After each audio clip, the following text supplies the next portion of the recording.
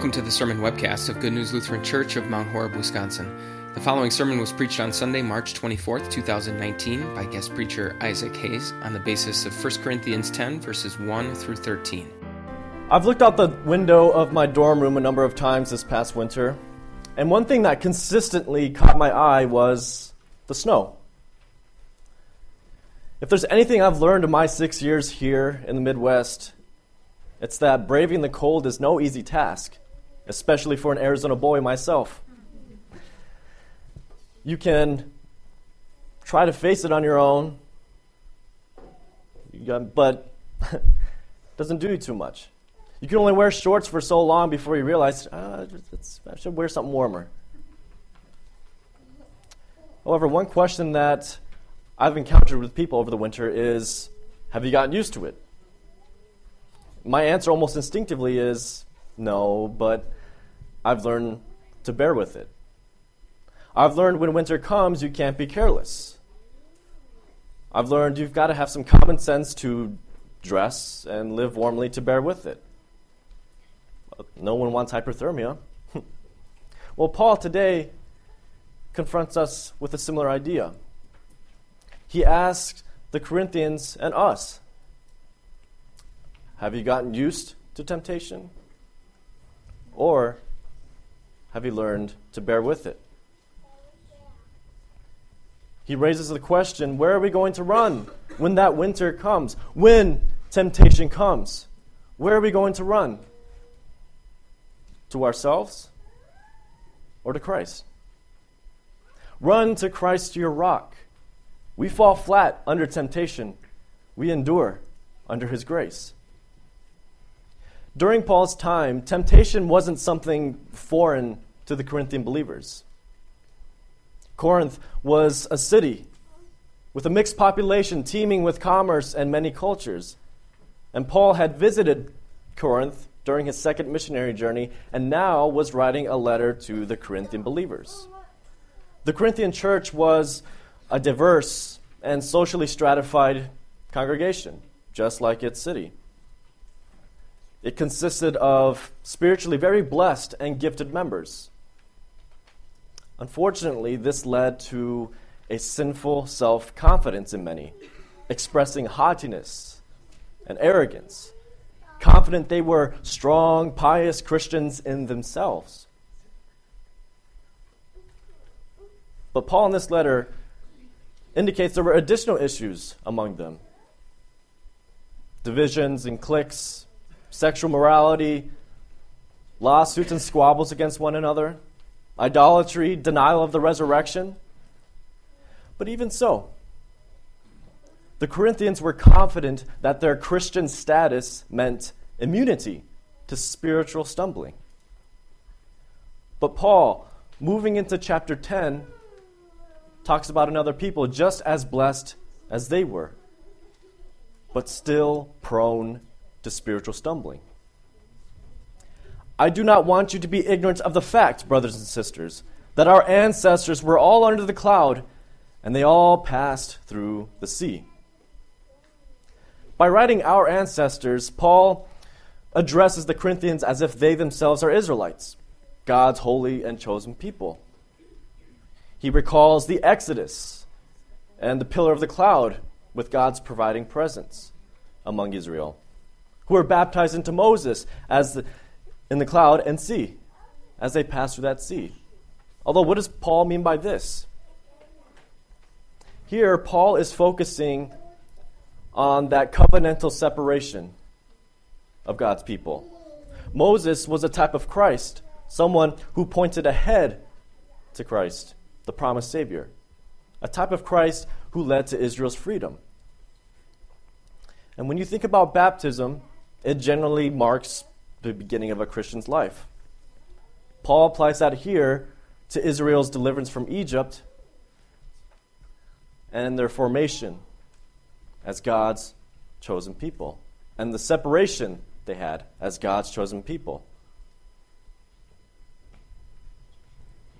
Paul is showing the Corinthians that the Israelites were very blessed, richly blessed. and building up to show how richly blessed they were, but also mirroring how blessed they themselves, the Corinthians, were, showing that God was their true rock of deliverance. And Paul goes further as he wrote that Israel ate the same spiritual food and drank the same spiritual drink from the spiritual rock that accompanied them, which was Christ. Christ. Paul parallels Christ's presence in the Lord's Supper with God's providing presence among Israel in the wilderness.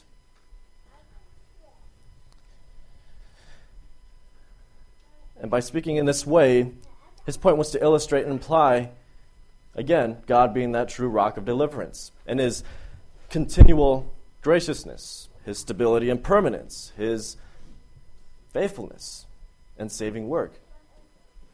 Israel and the Corinthians were truly and richly blessed by God.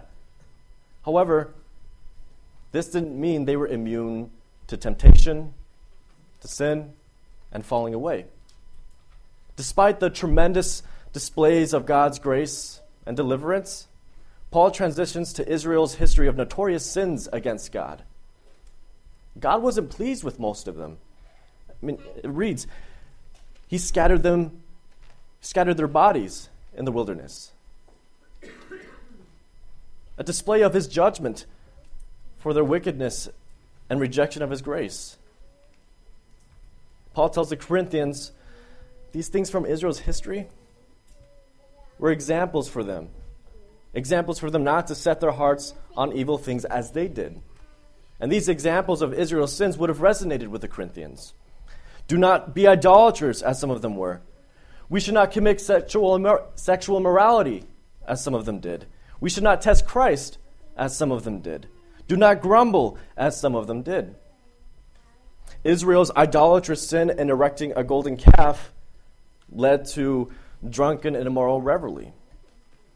Their sexual sins in following the seduction of the heathen nation Moab.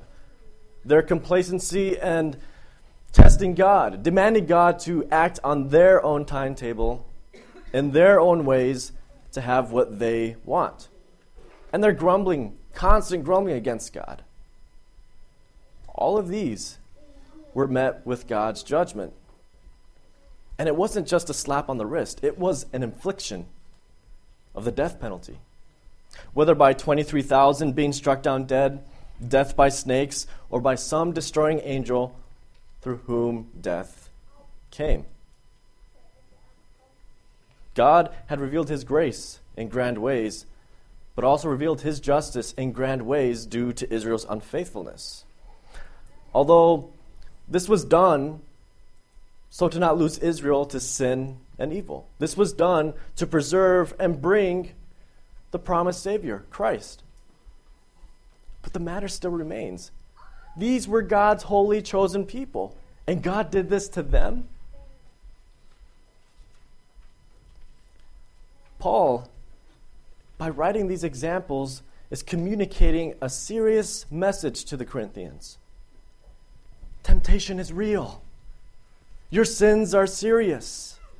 Don't think you're immune, because your carelessness and your taking advantage of God's grace will be met with serious consequences.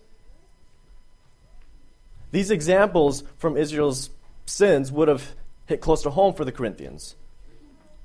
The idol feast from their pagan background often was accompanied with immoral behavior, and their community would have surrounded and confronted them with this temptation constantly.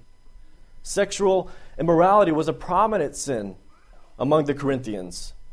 Testing and grumbling was among them as well, whether in their complaints to God as if he hasn't been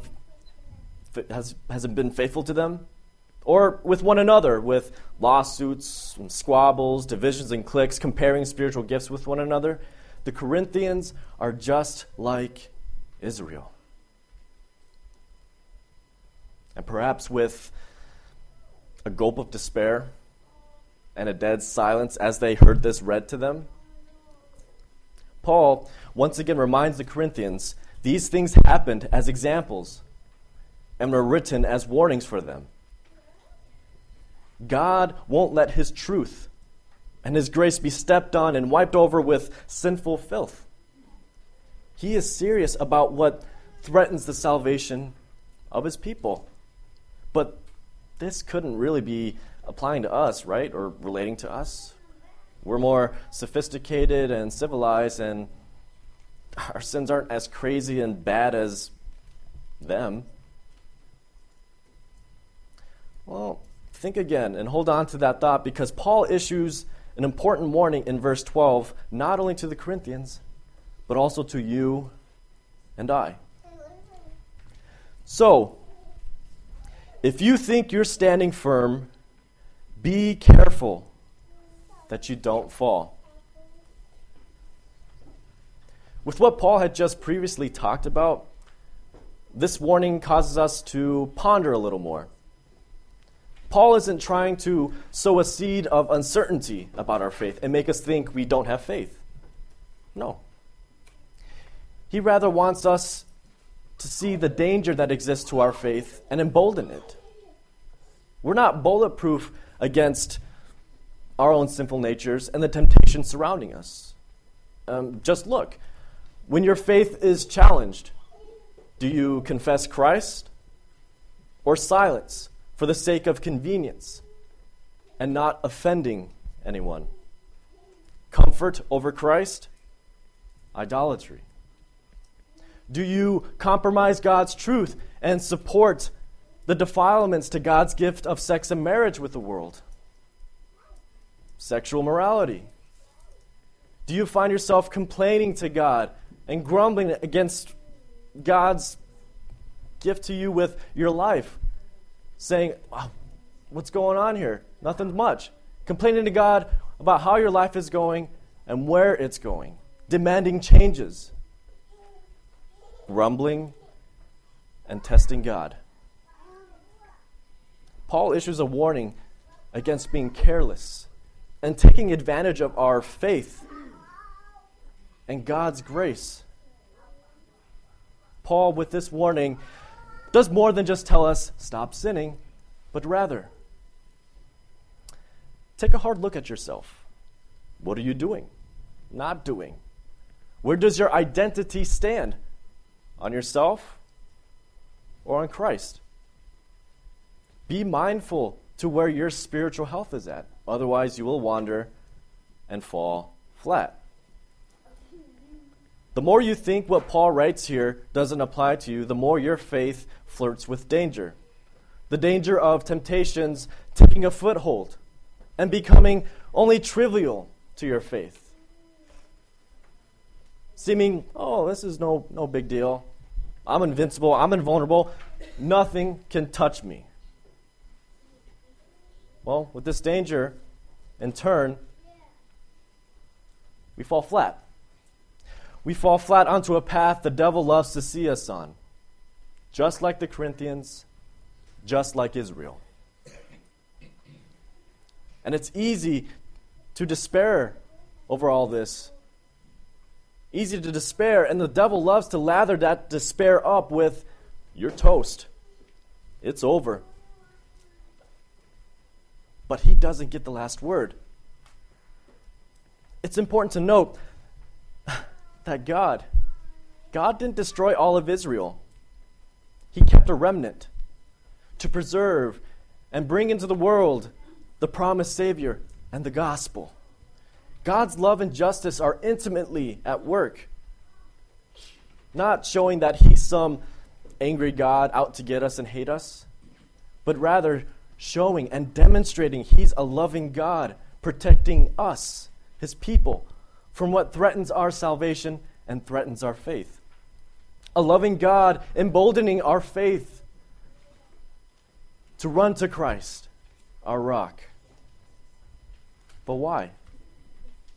Paul just confronted the Corinthians and us with some serious law from God.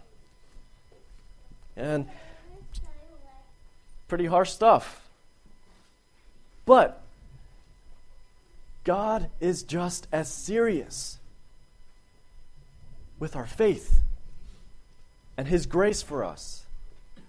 Run to Christ your rock. We fall flat under temptation. We endure under His grace. After Paul issues this warning, Paul tells us no temptation has overtaken us except what's common to mankind. Things we're familiar with. God isn't letting strange and impossible temptations confront us, then delight in our failures and sufferings. Our God is not maniacal. But Paul tells us who our God is. And God is faithful. He's our gracious and faithful God who delivered us from the slavery of sin, death, and the devil. He's our gracious and faithful God who continually rescues us from our stumblings into sin with His forgiveness in Christ our rock. Thank God for Christ, in whom His faithfulness was wonderfully displayed. Just as it was wonderfully displayed among the Israelites in their exodus from Egypt and their wandering in the wilderness. So it was also displayed among the Corinthians and us. We cling to that same spiritual rock, Christ, that accompanied Israel. And that's where we find our soul's sustenance. We find our perfect record under Christ, who lived perfectly under the law for us, and who confronted, endured, and conquered temptation, sin, death, and the devil. We find our forgiveness and redemption in His suffering and death on the cross. And we find our peace, hope, and salvation in His resurrection. Brothers and sisters, our faith is emboldened by God's grace and love and faithfulness in Christ, even in the midst of temptation and sin. God won't let us be tempted beyond what we can bear. And it's important to remember that God never tempts. But He does allow temptations to occur in our lives so to test us, bringing us to the truth that our complete reliance and refuge is to be on Him alone.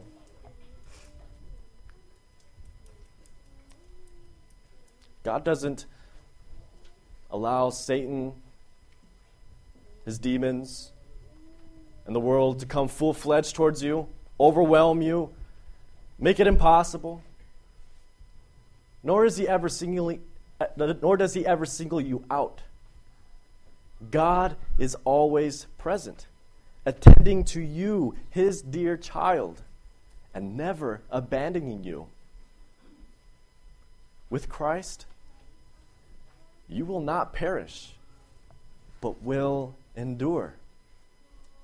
Paul tells us, but when you are tempted, He will also provide a way out so that you can endure it.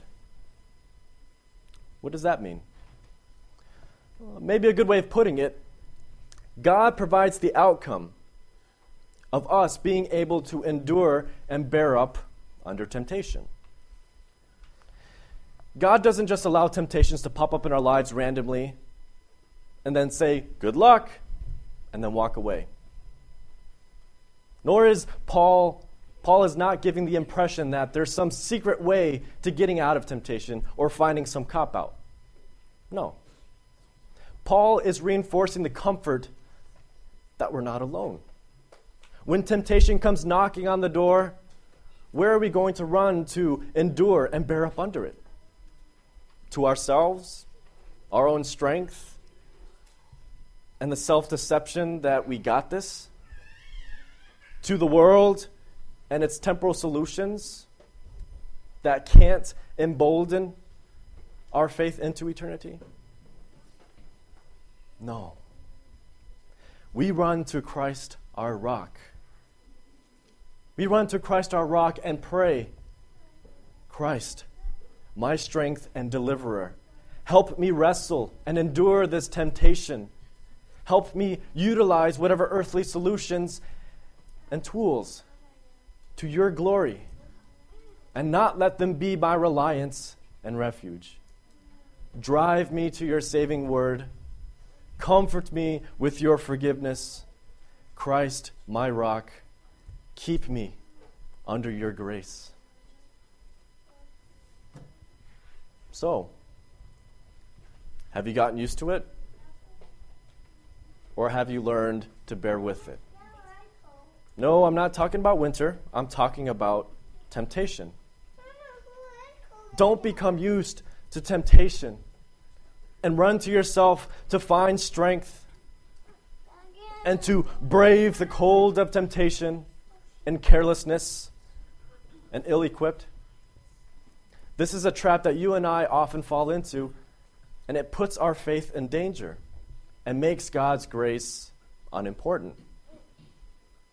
However, don't despair, but rejoice.